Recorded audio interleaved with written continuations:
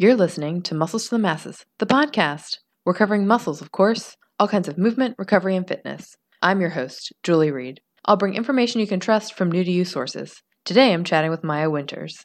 Maya is a strongman national champion, a two-time runner-up at the Arnold Strongman World Championship, competitor at the Arnold in Powerlifting, and CrossFit Regional Team competitor. Maya is a contemporary artist and former art professor who is currently back in school for mechanical engineering. Oh, and I can't leave out, she's a mother to 2 feline sons and 1 feline daughter. Her words, named Peaky Shrew, Wormwood Camille Winters, and Tiffany Veronique.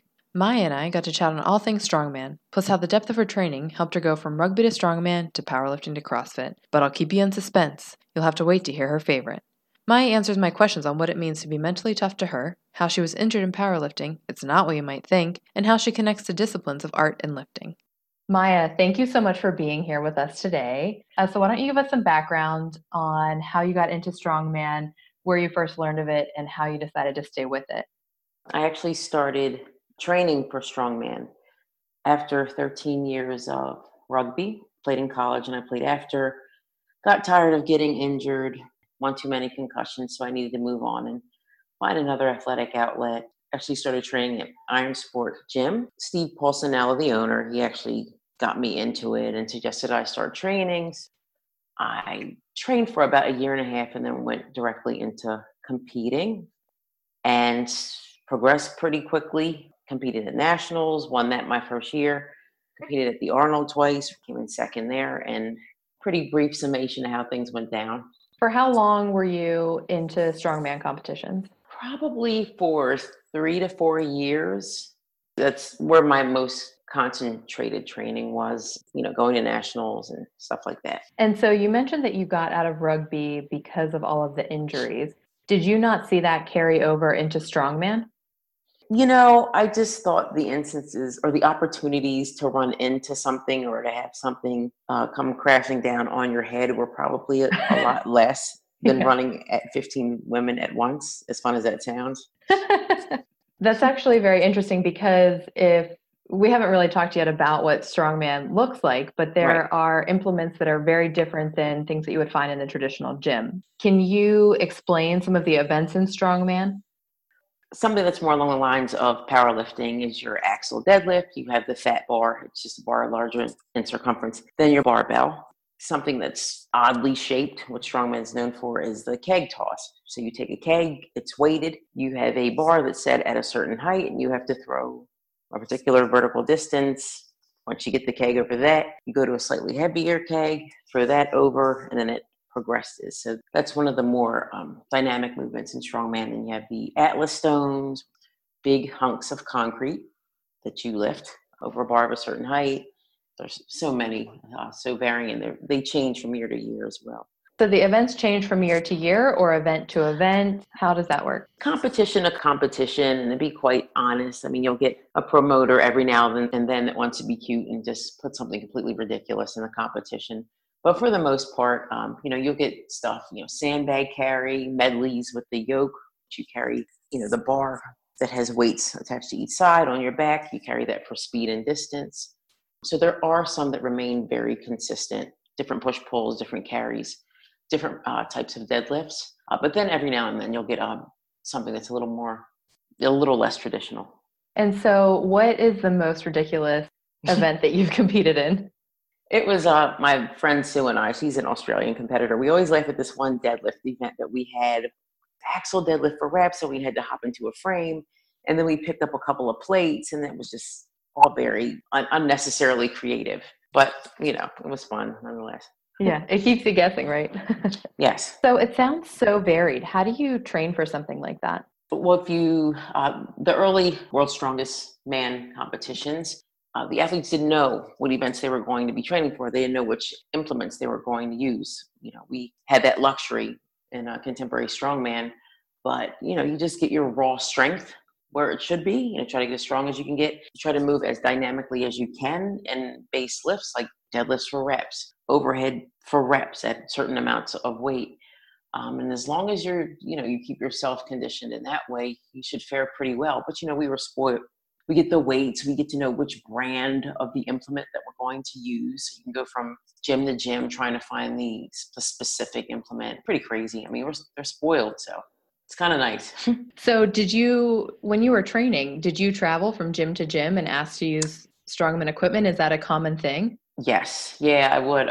Mostly Iron Sport had everything that you needed, but as the sport progressed, you would need certain types of circus dumbbells, which is just it's almost like cartoon-sized dumbbell that you load up with different weights and put overhead.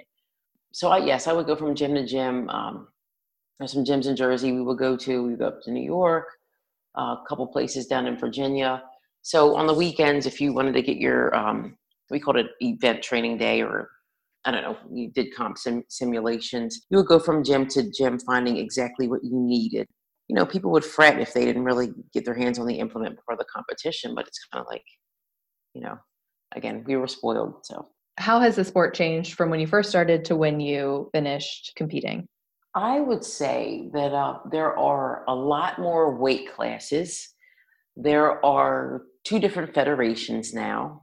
There was only one when I first started. I think the events are pretty similar. There are more pro shows for women to compete in, but yeah, definitely there's more weight classes. There's like the super heavyweight, way on up to you can weigh 1,000 pounds if you want to. I've never seen that. So down to 175 pounds. So the weight classes are very, very broad now. So there's a lot of different opportunities, I guess, that's to promote maybe CrossFitter involvement or something like that. And yes, there are two different federations, USS Strongman, and then they have North American Strongman, which is kind of nice because then that means you get more opportunities to compete. You get to compete against different athletes. Different promoters are going to run their shows differently. These changes were definitely great for the growth of the sport. So you did an interview with Juggernaut a while back, I think it was 2013, and you said that there's plenty of energy in strongman right now. If the athletes keep treating their training in a professional manner, the sport will thrive as a whole. While competing at the Arnold Strongman Fitness Champs, I was exposed to a very serious all-in type of athlete. It sounds like strongman has been thriving. So do you think that strongman still has a ton of energy? From what I observed, I believe that it still has, there's still the momentum still carrying it, if not building a little more energy. As I mentioned, there are more pro shows for women, and the 2 different federations seem to have just as many shows year to year. On social media, the involvement is more than it's, or the visibility is more than it's ever been. So yeah, I definitely say that the energy's still high. And it's interesting because it's interesting to see how it moves over into CrossFit. At regionals, you'll see strongman a little more now, strongman events. And in the games, you may see some influence from strongman, which is, I think it would suggest that the energy's, filtering out in other areas, maybe seeping out a bit, which is great. Yeah. Do you think that's how it's kept up its passion? It's kind of creeped into maybe some other fitness events?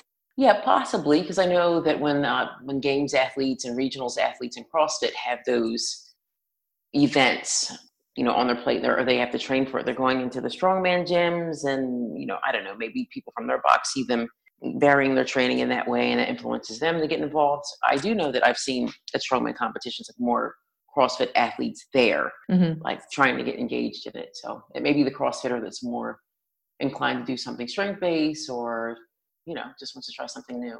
Well, I can imagine that a lot of strongman style training can be done in a CrossFit gym. And so you have these athletes seeing this cool stuff happening and just want to try it out.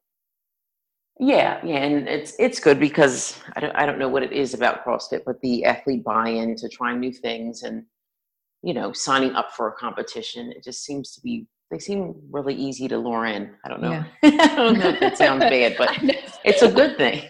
I like that. They're like, yeah, I'll try it. All right. Yeah. So before you mentioned that there are more women-specific strongman events, that I kind of have to ask the question, do the women prefer to be called strong women instead of strong men in the competition? And do you see that name change at all in the future? I honestly don't believe the name will change in the future. It never really bothered me. I saw it more like a title kind of similar to something like the Ironman competitions or something like that. So it seemed more descriptive of human, something like mankind or something like that. So it never really bothered me until I had to explain to folks what I did athletically. Oh, what do you compete in, Maya? Well, I compete in strongman. So then they'd say, oh, you compete against all those big guys? And I'm like, well, not exactly. It's just what the sport's called. I didn't really feel excluded, given that that's the name of the sport. I felt the exclusion resided in other areas. But no, the name really never bothered me too much. And I never really heard of any other women expressing displeasure in it. But I guess a few years ago when I was competing heavily, we were in a different climate as far as speaking in a politically correct fashion. So things have gotten, I think, a little more sensitive or more aware now. And so you just mentioned there's exclusion in other ways. Can you expand on that? Well, for a very long time, a very, very long time, I guess within the past couple of years, women could not get a pro card at all. So what a pro card is in strongman is, if you win nationals, you come first place in nationals, which I did one year. The guys, the males, they were considered professional strongman athletes. So they were able to qualify for higher level competitions. But the women just won nationals, got their tub of protein powder, and went home and just, took a bunch of selfies with that tub of protein powder. That's the way that they could sort of show off a little bit. But, the men were given competitions beyond that, and then we just sort of had to stop right at nationals. And that was it. But now women are actually able to win their pro card. But what kind of me off was that it wasn't really retroactive. So it's like, okay, so we never were able to become considered pro strongmen, even though we won. Like we attained the same exact goal, but it just happened a year before people clean their glasses off or wipe the crust out their eyes. I don't know how you want to put it, but wanted to finally recognize us. So. Do you think that'll ever change, that it'll become retroactive, or was there any kind of discussion or? I don't think so. I know I made us think about it online. I don't feel like it was making us think about it. I don't know how I put it that way. Sounds like you were voicing your opinion. Yeah, and I was like, this is interesting, but hey, how about the people who won 2 years prior or the year prior? Would they be included? And they were not. So you talked about a lot of people going from gym to gym in their training. It sounds like there's a big community. Is that true? And is it similar to the powerlifting community that is supportive of one another? And possibly because I did strongman for a longer period than I did powerlifting, I felt like I felt like training as a group was just something that was more common in strongman. Some of your sessions might be 3 hours long, and it's not because you're lifting for 3 hours. You couldn't possibly do that with the percentages and the volume, but it was because of the setup. And the more people you had, the better it was, the faster the training session moved. So that's why I feel like maybe larger groups or folks training together was more common in strongman than in powerlifting. So that's one thing I actually liked more about strongman than powerlifting. So let's talk a little bit about powerlifting. What is your strongest lift? I excelled most in the deadlift. Don't want to ask my max. I don't want to talk about it. I'm just kidding. It's a heavy, right? It's heavy. It's heavy. All right, we don't have to talk about that. Thank you. Well, so let's talk about the transfer from rugby to strongman to powerlifting to CrossFit. How does one carry over to the other, and how does training for them differ? I think the thing that I brought from rugby to strongman, I think, was a certain fitness level. In rugby, I played prop. So I was in the middle of the scrum, that big huddle that starts the ball back into play. My back became very, very, very strong after playing that position for 13 years. I got fit from just running around for 80 minutes for that many years. And I feel that transferred over in the strongman very well because you're bearing weight, kind of like in rugby where you're dragging a human when you're, running with the ball in your hand. So moving with weight kind of came easily. Strong back was something I acquired. A strong back's going to lead into powerlifting because you need that for your bench. You need that for your deadlift. You need it for your squat. You need that in strongman as well. So I think that carried over from rugby, from strongman to powerlifting. I think that condition, like I was able to train at higher volumes in powerlifting, because in strongman we were always, I trained at pretty high volume. I was accused a lot of overtraining, but that's neither here nor there. But yeah, so I think that carried over and helped me in powerlifting when I was maybe going through a hypertrophy phase or something like that. Logistically, I think that powerlifting, I don't know if this answers your question, but powerlifting training was a lot easier to, I guess, maneuver than strongman training, because going from gym to gym, it was easier to find implements. So I don't know if that doesn't really address carryover. I guess it just addresses me being happier because I don't have to go to weird places. Right? So. And then what about CrossFit? From powerlifting to CrossFit, I never really excelled in like a handstand walk or anything in CrossFit. But when I was benching more, my handstand push-ups were better. When my overall base strength was higher, I felt like I competed much, much better in CrossFit. The conditioning aspect, that I feel like I always felt like that was easier to get than getting strong. So mobility definitely didn't carry over into CrossFit because I wasn't the most mobile CrossFitter or flexible CrossFitter. So yeah, having that base, that decent base strength that I had from powerlifting definitely carried over into CrossFit, and even helped my gymnastics. My muscle ups were exponentially better when I was benching twice a week and doing the accessory lifts to supplement that. So in CrossFit, you mentioned that you had limited mobility. Did that change over time, and did you work on it? And how did that go? No, no to all of it. No, I here and there I pretended I was going to pursue it consistently, but I didn't. There was a time where I was, actually working with Erin Farmer, and she had me working on my mobility a lot because I was working on Olympic lifting with her. So that was probably when my mobility was at its best. But that was one thing I was never really disciplined with, and that was my mobility. I do everything else. I train as hard as you wanted me to, eat as clean as you wanted me to. Gallons of water a day, whatever I had to do. But yeah, mobility was just something I wasn't down with. I don't know why. So you said that you were accused of overtraining. That was an interesting way to put it, accused of overtraining. It sounds like you didn't maybe feel like you were overtraining. No, I didn't. I didn't feel like I was overtraining at all, because I felt like when it came time to do certain events in strongman that I had an edge because I concerned myself with conditioning a lot. Mm-hmm. And that was often something that got me wins in different events because I just could keep, I had the fitness level to do it. Well, so who was accusing you? All coaches. And they just only coaches, only the authority, the people who know what they're talking about. I worked with Jill Mills for a long time, and she's kind of, had the sit your ass down attitude. When I say to train, you train. When I say not to train, you don't train. And she was right. She's absolutely right. But, I would complain because my log press wasn't going well. And she'd tell me, like, you're dragging extra sleds. You're pushing extra sleds. Your legs are gone by the time your overhead day comes. If you wait and you use it for that, you'll fare all around better. But, I was hard-headed, so. So it sounds like there were maybe some reasons, but it doesn't sound like it was an overtraining to a point of injury for you. No, I was lucky. Throughout my strongman career, I didn't get injured. Not until the end of my powerlifting career did I get injured, but it wasn't even one that was because of overtraining or anything. Do you mind sharing how you got injured? Yes, it's quite comical and not.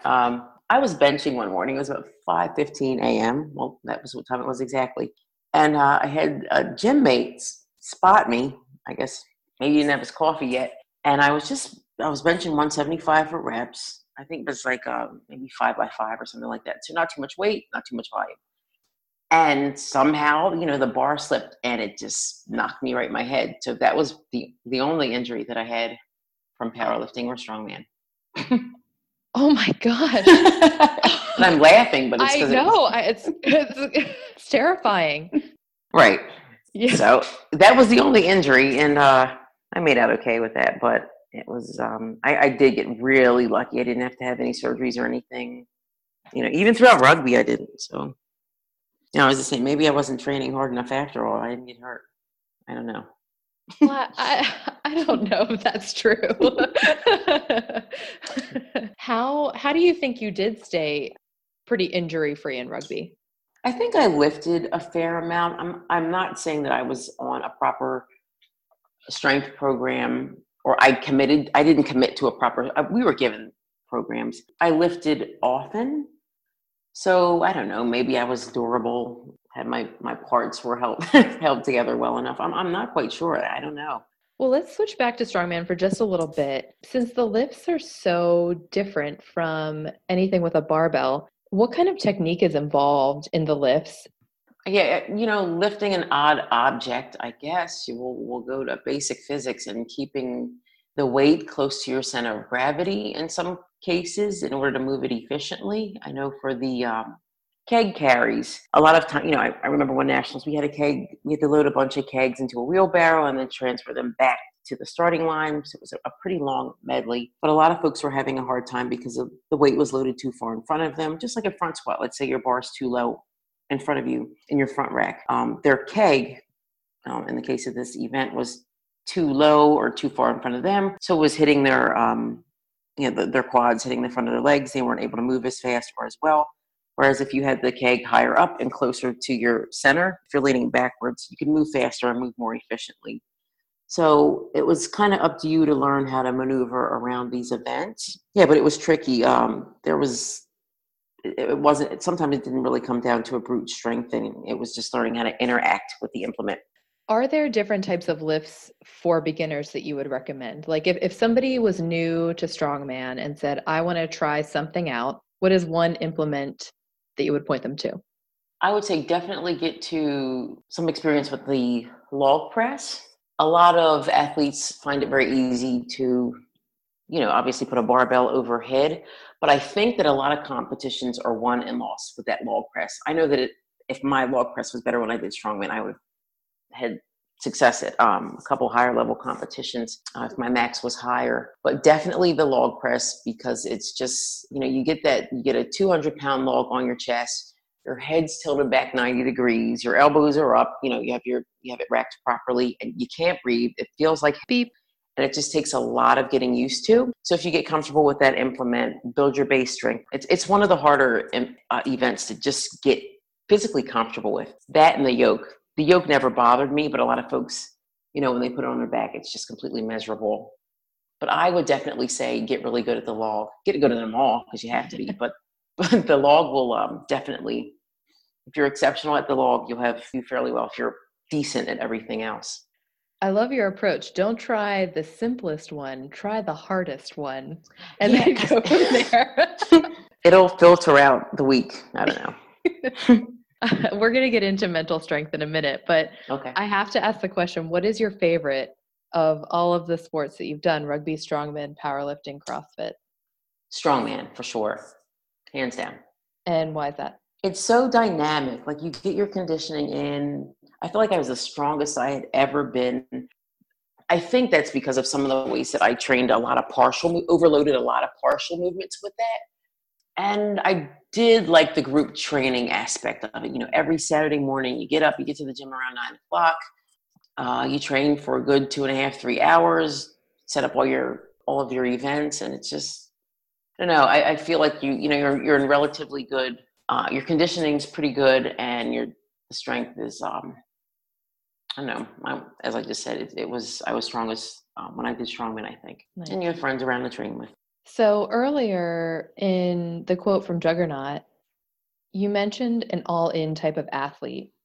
What do you mean by that? Just an athlete that was willing to commit the nutrition, commit to the traveling from state to state, going from gym to gym in order to prep for the competition. The athlete that was willing to train for 12, 24 weeks for a competition, who knew well they weren't going to get paid for it or anything like that, but it was just for the love of the sport. It was for, attaining that personal goal that they were getting from their training.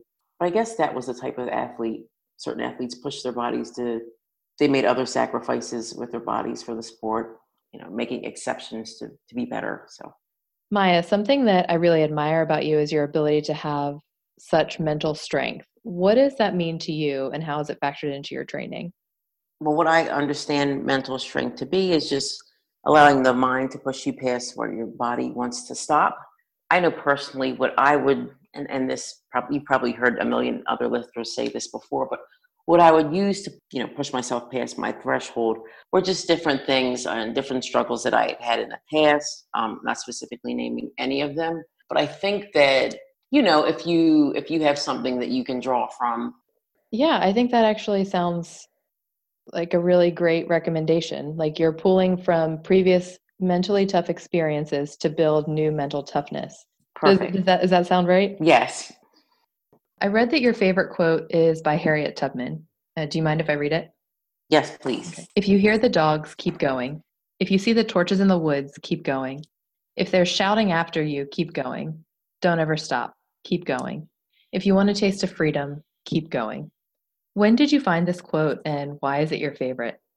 I found this quote around the time when I did my first national competition in strongman. I had seen it in the past, and I was going back and trying to look for different things to kind of get me motivated, in competitions. And I think that the things that Harriet was referring to in the woods, chasing after her, posing a threat to her. I kind of thought of, when I'm in a competition and the desire to just kind of let up, or the desire to kind of just say, oh, hey, I got first in these 3 events. Let me just chill out on this one. It was just a reminder that, something's behind you. Just keep going. The freedom would just be, in my case, the victory. So I made a very simplistic parallel there with that quote, but I don't know, she's always been a hero of mine anyway, so it's how I related that to my situation and how I let it push me to get to my goal.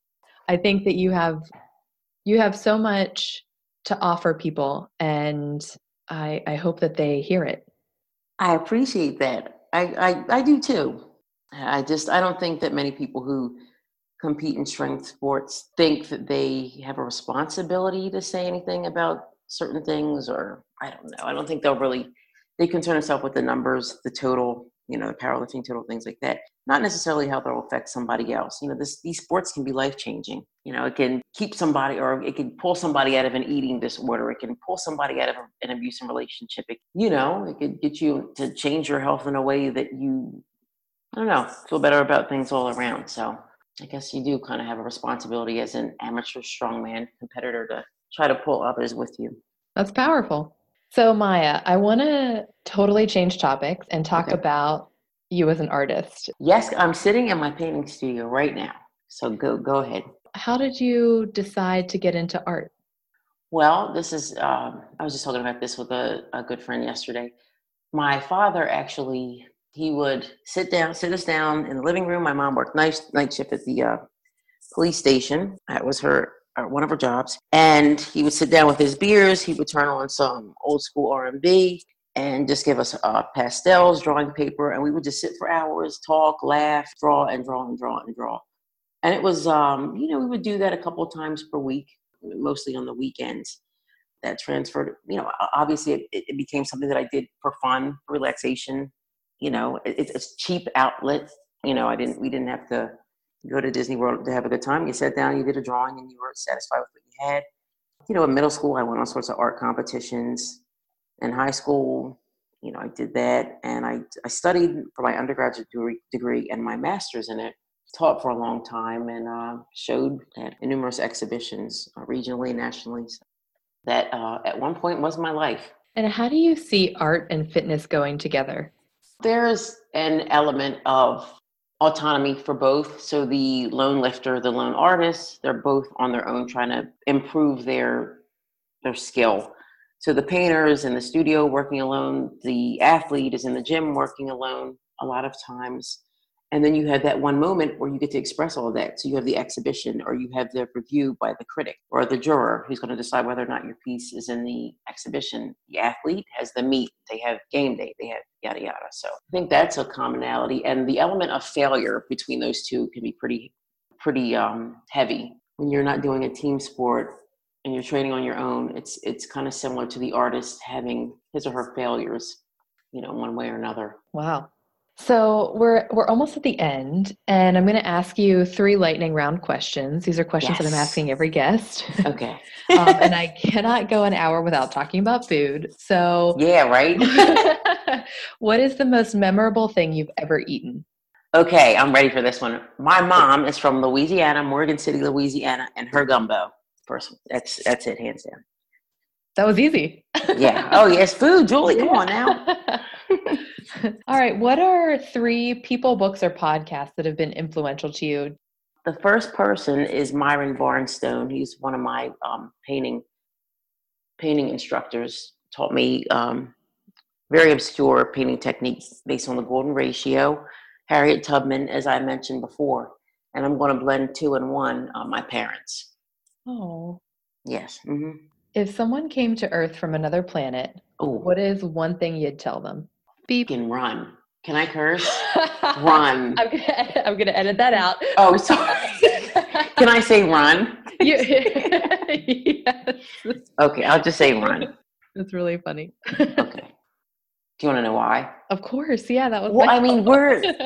we're an invasively curious species. I think we are. Like, we don't know how to be like, even we don't know how to inquire without harming. Very unfortunate, because it's amazing to be curious and it's amazing to want to study. It's amazing to want to know, but we really go all in. We go too far sometimes. I love humanity, but just saying. I actually really appreciate that as a response to why you would say run. Have you Hmm. had to discover new boundaries to stop curious people? No, but it's something that I've just noticed. Just reading about different events over time, and it just kind of seems like if folks could inquire and wonder and admire and not take and try to take things for their own, that I think people might be a little more mellowed out and willing to share and not oppressed or maybe Mhm. go that route. But yeah. Is there something that you would ask somebody from another planet? This, this, Ah. is, this is like out of left field. I didn't That's put this so in the fun. No, I like question. it. Would I ask them, what is dark matter? No, I don't know. I'd ask them, I don't know. What do we look like to you? What do you? I don't know. What does humanity look like to you? Possibly. I know what it looks like from what we look like from our perspective. But what do you guys think? Yeah.